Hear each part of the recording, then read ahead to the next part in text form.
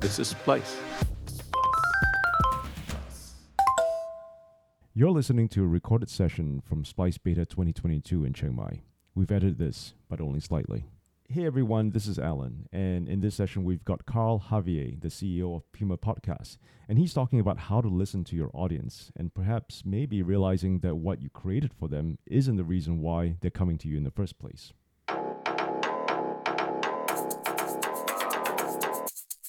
Okay, morning everyone. Thanks for coming and for scanning. I realize it's more work than you want to do at 10 a.m. today after pretty sure everybody was partying last night. But here we are. Thanks for coming to my talk. This workshop, I'm going to try to make it as interactive as possible, but I also want to acknowledge that you are all amazing in the jobs that you do. So I'm not here to tell you what to do. I'm here to sort of share our experience building audience, and hopefully we can arrive at common ideas or shared ideas or new ideas together. So this was the title that Alan and Rishad threw at me. And I said, why, of course. I will do anything for you people. As we all know, we'll do anything for them. So this is sort of the work of Puma Podcast in the last couple of years, largely guided by really important work that we did with Splice. And I just want to share what we've been through and where it's gotten us now, in the hopes that it gets you to new places. So again, I'm just prefacing with this is our experience and some activities, some questions that hopefully will help guide you as you try to do something similar, parallel, in collaboration with, etc., etc.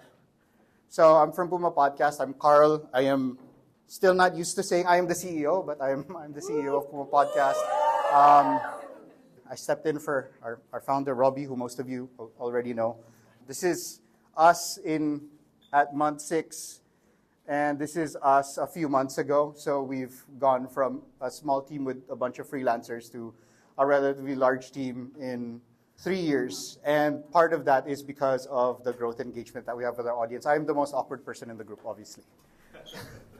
Right, and so scanning and this worksheet, if you already have it. So let's start with assumptions.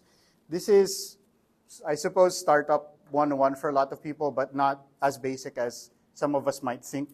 So the first question just being, what assumptions have you made in starting your media startup or in planning to start or whatever else? Because if we think of startups as not necessarily just businesses, but as innovation laboratories, then all startups are really just test labs. And every single test that you're running is based on an assumption that you want to question or challenge. So I'll share some of our assumptions. So one, we assume that Filipino audiences would want high-quality podcasting. We put up Puma Podcast in a time when radio was still dominant. Very few people knew what a podcast was, and so we figured Filipinos are smart enough to get there. Someone has to build that ecosystem, and why not us? The second was, if you build it, they will come. I suppose some of us are old enough to know the reference. You don't have to reveal if you are. But not only is if you build it, they will come. But if you build it, there will be a market that will pay for it. And then the third is that we are audio only. And we don't want to do anything else because we are artisans in audio. If you are arts people or artisans, you know where most of that thinking gets you as an arts person. If you're just taking notes and stuff, and I don't mind if it looks like you're writing notes to each other, but just list down some assumptions that you have made. Assumptions of your market, of your company, and of what the role of your company is, what you're serving. So the next is, and this is one where I will do some audience participation.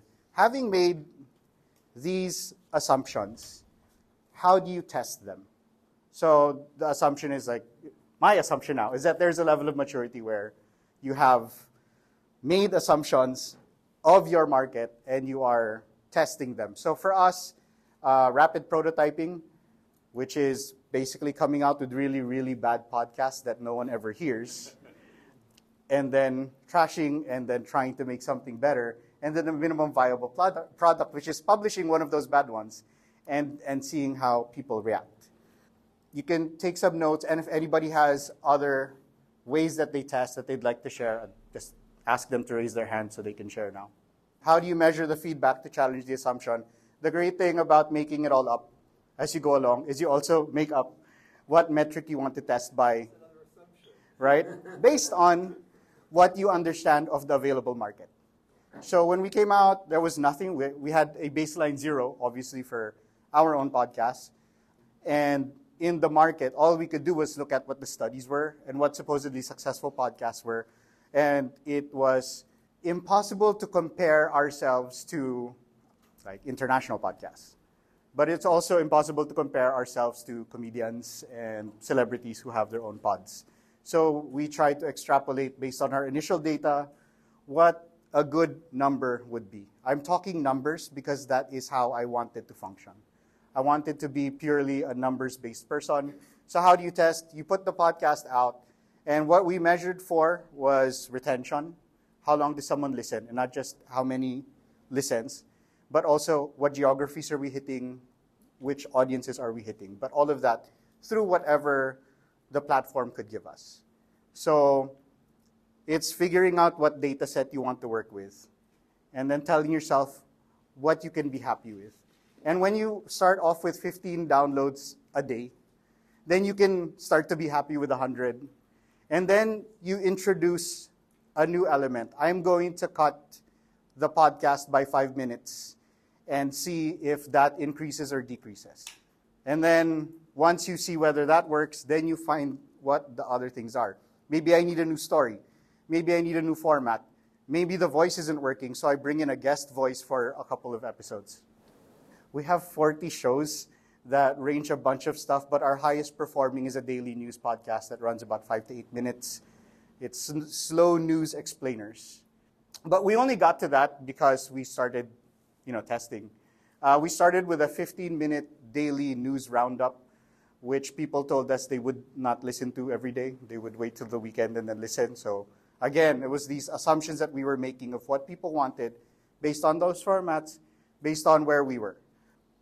I guess this is the point here, is we didn't know how to listen to our audience. And I don't know if this is a matter of lack of knowledge, technical skill. If it's anything to do with Puma Podcast, I will inevitably blame myself. And I think it's my introversion and my not wanting to deal with people and wanting to rely on numbers. Because I always think that metrics are enough. And looking at whether the numbers are going up or down is enough, and that is all that I need to keep this company successful. And they're not. Basically, if you are not very good at talking to people, you ask for help from people who are good at talking to people, like Rishad and Alan. Shameless plugging. So they sat us down and said, what you're doing is not enough. Not in as harsh a way. Obviously, everything is processed through my weird mind. So what you're doing is not enough, and you need to figure out another way to engage and build out another suite of data that you can draw from. And it doesn't matter that this is here. They don't have to conflict, but they can coexist and they can build out and expand your thinking. So that's where, I guess, our whole thing is. Because we're audio nerds, we wanted to call it a remix. Because Puma Podcast, version 1, was what we imagined it with our assumptions of who we were and what our audience wanted. And like music people know, if you're getting a remix, it's a crowdsourced thing. A DJ can pick it up and put music on it, figure out a different way to present it. And so we were offering our audience an opportunity to come in and explain to us what they were thinking. So part of the remix project, we did focus group discussions. Again, Alan and Rishad know. I said, can I not join? And my excuse was, I don't want to color the responses. And they said, no, you really have to sit there and you have to talk with your audiences and you have to engage. And it was enlightening. It was traumatizing, but it was also enlightening.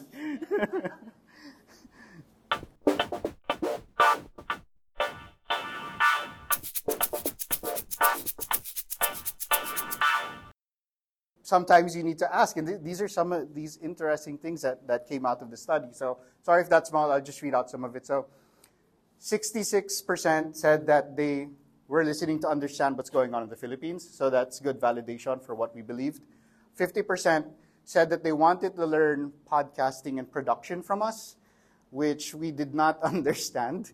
But okay, it's, behind the scenes stuff, right? We all like watching the behind the scenes of House of the Dragon or like Marvel action sequences. So I suppose we are at that level where people want to see how we do stuff. And then 30% wanted to attend host and producer meetups. Another assumption, because we just imagined ourselves to not occupy meet space. Meet space being, the opposite of meta space, right? And then this is some of the feedback that we got. Had no idea. So Puma is like a friend who's in tune. They have taste. And so we've taken this whole smart friend thing, and I'll talk a little bit more about that. And then it makes them feel smart. And I think this is a reflection also. It's an important thing for us to understand as we live in a media landscape where increasingly people are distrustful of a lot of journalism. And we were occupying this space where they weren't feeling alienated. They didn't feel that we were beyond. And I guess the important thing for our listeners is they didn't feel judged. So instead of feeling judged, they felt like they belonged in the conversation. And so here's some survey stuff. This is one of the inventions of Alan and Rashad is they want to be a member of the Puma Podcast Board of Listeners. This was a question, like, would you want to join the Board of Listeners? And then when they showed us the survey, because they put this on the survey without us knowing, then we had to ask, what is this? It doesn't exist. It doesn't exist. We don't know what the parameters are. So we're actually currently building out. We have identified super fans who will become part of the board. We don't know what they will do. We don't know what the function is. But because they told us that they would like to be there, we will build it for them. They wanted to give us money. That was one of the surprising things. So one of my assumptions, because the Philippines as a market refuses to pay for things. So our market is used often to launch mobile games in beta because we won't pay for it. So they let us play it for free and then find the bugs. And if there are paid games, we will create 3 or 4 multiple accounts on a game instead of paying 99 cents so that we can keep playing.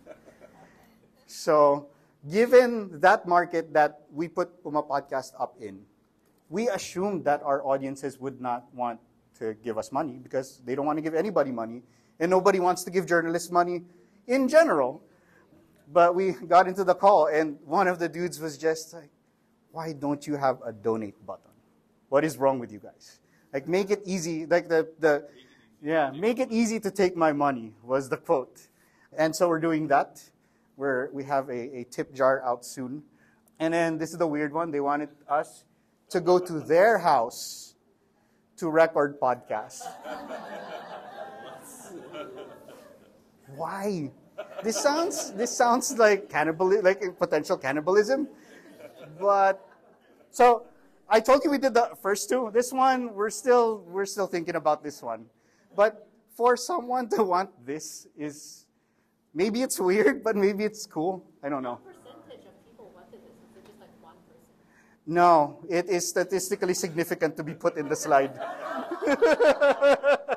So let's build out that package. My audience engagement person is there. Help us put some pricing on that. I will definitely live in someone's house. It depends on how nice the house is, though. And then I'll judge it as, I don't know if the acoustics here are good enough. So this, still connected. I don't know how direct, but they did want to engage with us directly, is the thing. And it's very weird for a team of introverts who have trouble talking to each other to come to the idea that people want to hang out with us. But, we're all here now, so. I think it speaks to what the community conversation has been all this time and yesterday and everything else is. People are trying to find ways to connect, and they're not content with consuming content. And there needs to be a larger thinking. And you can see that none of this was in our base assumptions. None of this was in, Puma Podcast V1, V0.1, Like, this was not part of the initial thinking. And so assumptions need recalibration. And that's why it's great if you think of your startup as a test lab, because then you just keep recalibrating and nothing is ever a failure. It's just a test that leads you to a new set of assumptions that then you can continue to test. As long as you can convince people to keep giving you money to run tests. So, well, step one, when you don't know what to do with audience, is you hire an extrovert. So Anna's over there. She's our head of audience engagement. We have these like coaching sessions and stuff, and she rated us like the most extroverted. We didn't know when we hired her, but there you go. We understood that where we were, in year one doing social media, and our general line was, well, we do the social media that everybody else does. And that was not strategic. It wasn't paying off, and we came to understand that only after, well, you know how you have an intuition of something is not working, but it's only when you run the proper testing, like the audience survey, that you confronted with the data that this is not enough. And at least we were lucky enough in our organizational age or development that we had the capacity to hire an audience engagement lead. Like, organizationally, it made sense. Financially, I don't know, but here we are. From there, we've been building up the comms team. And it's sometimes surprising to me that our comms team is close to or almost as big as our production teams, if only because it takes that much work for the communications to be done. And this is funny given that for the longest time, our communications team functioned as like one person or two people for doing everything in the organization on top of whatever else they were doing. And so this really demanded that we make audience a critical piece of how we think of the development of the business. We fine-tuned our voice. So, you know how some traditional media will flood you with a social media post every 15 minutes of something. And then each post on each platform will be the same. And then the headline will also be the caption. And what we continue to evolve in our understanding is we have to fine-tune our voice depending on what platform we're on. I'm pretty sure a lot of us keep talking about but continue to be afraid of TikTok. And so that's one of those platforms that needs its own voice. And in fact, we have a mentor who guides us through some of this audience engagement, and we had to create different persona for PumaPodcast as a company. And that persona being occupied by the person who lives on Twitter. What does that person talk like versus the person who lives on Facebook versus this person that we're developing that lives on TikTok? And they need to be a PumaPodcast voice, but voiced properly for the platform. How do you know it's the right persona, the right tone, the right word choosing? If people respond to it. Yeah, when you come from nowhere, how do you start going through this math? So we would write out different versions of the posting, and we would kill the ones that didn't sound right. And so I guess if you just want a quick process on it, what you want to do is look at the most high-performing accounts on each platform, see how they structure their sentences, and then try and examine the differences across platforms. So I mean, like, everybody just points at the Washington Post TikTok guy as the gold standard, but there's a lot of examples in Asia of effective implementations. So it's a matter of that research, or in my case, hiring someone to do that research and execute it. Next is we reflected on our identity. So the whole smart friend thing, we continue to be very good at smart. We continue to struggle at being friend. And the friend part is also doubly difficult in the post-pandemic world. It still feels very dangerous for people to go to meetups in the Philippines. But, on the urging of things, and then in a point in time when we felt like things were getting better, we decided that it was time to engage with audiences.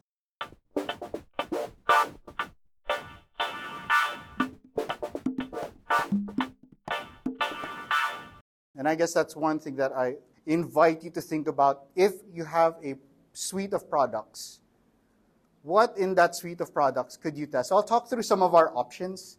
So we have a podcast called Squad Leader, and it features like a super high level executive, and then he analyzes video games and talks to other high level executives about how they use what they learned from video games to lead their organizations.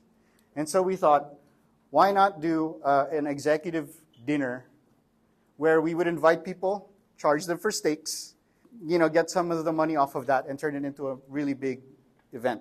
And when you speak of executives, they're willing to pay more, so you don't have to bring in that many people. So that was one. We have a show on female sex and pleasure. And then in the Philippines, there's a trend. It would translate to like auntie's brunch, where women of a certain age will meet up on Sunday mornings and they will drink mimosas and talk. And we were thinking, what if we built an entire event around this, where, again, you charge people for the brunch and for getting to hang out with the host and the producers and have those conversations that are not available to you if you're just a listener. And then another option, we have a fairly popular economics podcast. And we were thinking, why not get an auditorium, fill it with students, and then record it as a live episode. But we didn't do any of these. Part of it probably selfish, but we did something for my podcast. So I have a guitar podcast. I started to learn to play guitar during the pandemic. And then my guitar teacher is like a rock star who lost all his gigs because of the pandemic. So he became a guitar teacher. And from there, we put out a podcast. And we thought this might actually be the thing that draws people in. We ran a contest to see. We invited listeners. We ran a small contest. We rented out a professional studio where, famous bands in the Philippines actually record stuff. So it was a trip for some of the people who got to join, because it's where they see the bands that they admire playing, and they get to come over and they get to jam, and it was recording. So you saw a version of our band last night. So we're called the Light Snacks. I won't explain. It's a long story, but it's spelled L-I-G-H-T, and last night was L-I-T-E because we were a smaller version. But as a result, also, not only community building, but we started with the assumption that we were non-music audio production, but without really trying, our entire staff of audio engineers are also musicians and music producers. So they played backing band, also me, because I'm selfish and I wanted to be a part of it. And they also mixed and mastered the album. So now, from being just podcasters meeting with their audience, it is actually an EP that is clearing rights. We have to clear some rights first, but it'll be up soon enough. And that's the company band, which continues. And then on the strength of this one small event of about 15 attendees, no longer recorded and photographed, but then because we had like bona fide rock stars playing within the backing band, a bunch of rock stars showed up, and then they played private sets for the attendees without planning any of it. So it was all very organic. And so we actually put up a concert. There's a band that was famous 20 years ago that reformed just to play our concert. So we did this in September. So from our first event in June, we put up a concert where we invited the audience. And this was also sort of two-pronged. We used the newsletter that we were building to invite people. And then we bought beers. And if you wanted a beer, you had to subscribe to the newsletter if you were not yet subscribed. We had a messaging campaign. So we regularly do things to try and just advance an important message that we feel. So before it would have translated to needs to be true. So this one was called Mabuting Makinig, which is it's good to listen. And then we called it Mabuting Makigig, which is it's good to gig, right? So it was something that was very within our identity, and we did get bands that were also within the Puma Podcast identity, spirit. The headliner band is a band that is fronted by a human rights lawyer. So he used to be a rock star, and now he's a human rights lawyer and a rock star. And he continues to write and do important work in the space. So everything here was mission-driven, but community-focused. And so we went from audio only to audio first. So again, one of the things that we were holding on to was we will never do video because that is against us. And these are assumptions that you need to overcome once you're confronted with data. And then the whole, we don't want to hang out on social media because that's a cesspool. Ugh. But also, like, you have to get on as many platforms as possible. You have to go where people are. They're not on Discord for us, thank God. But but they are on these different. Right now, they're on the newsletter. Right now, they show up every week on Twitter Spaces. I don't know what's going to happen there, where we'll migrate them to given new situations. But this adaptation was very important to us because this meant this doesn't change any of our vision or mission, but it changes our execution. And so it changes the build-out of our team. And it justifies having a communications team that is almost as big as the production team. So we never imagined this. So I guess my question for you is, what does your customer-focused product look like? And obviously, maybe you'll need to go and start building out the assumptions. So I understand that people will be at different phases at this point. Some of you will be planning a product, and therefore, if you haven't made assumptions, this is the perfect time. Make the assumptions, write out the tests. Right? If you already have a product, but you didn't have assumptions tied to it, then you can write the assumptions, put the numbers up for testing, and then you're deciding what the right testing will be, whether that's numbers, whether that's talking to people, whether that's hiring smarter people that are better than you to talk to your community for you, whatever that is. And then if you already have a developed product, then the question becomes, what is the next product line that is more audience-focused? Think about these things. I think this should be there. What assumptions? How do you test?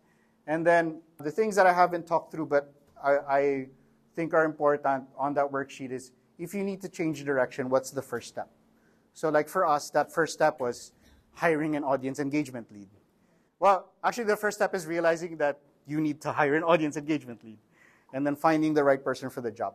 But figuring out if you need to make, the word pivot is so annoying because but if you need to pivot, what is the first direction of that pivot? And then I love the idea of the adjacent possible. So it's you can only progress to the next thing based on what is adjacent to your step. So the moment that you move in that direction, what are the new possibilities that you were not pursuing within that first direction? And then last is, what are the 3 questions you would love to ask your audience? Like, I want people to come out of this with those 3. If you could talk to them, what would you ask? And then what are things that are weird that you could ask them? We've seen the weirdness of what audiences want. So maybe what weird things would you ask from them? What would you want to know? And what line of questioning gets you to a point where they're revealing things for you? Yeah. And then the sort of meta levels, what do you learn from those questions that you're asking? And are those the primary things, or are those just things opening up? That's just you guys being journalists and knowing the questions to ask. Yeah, I think that is my talk.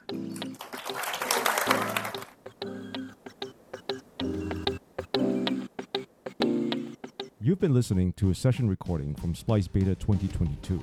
Let us know what you think. You'll find us on splicemedia.com. This is a Splice podcast produced by Norman Chella at Podchaser. We'd like to thank our sponsors, Google, International Fund for Public Interest Media, International Media Support, Konrad Adenauer Stiftung, Luminate, Media Development Investment Fund, Meta, and Telem Media. This is Splice.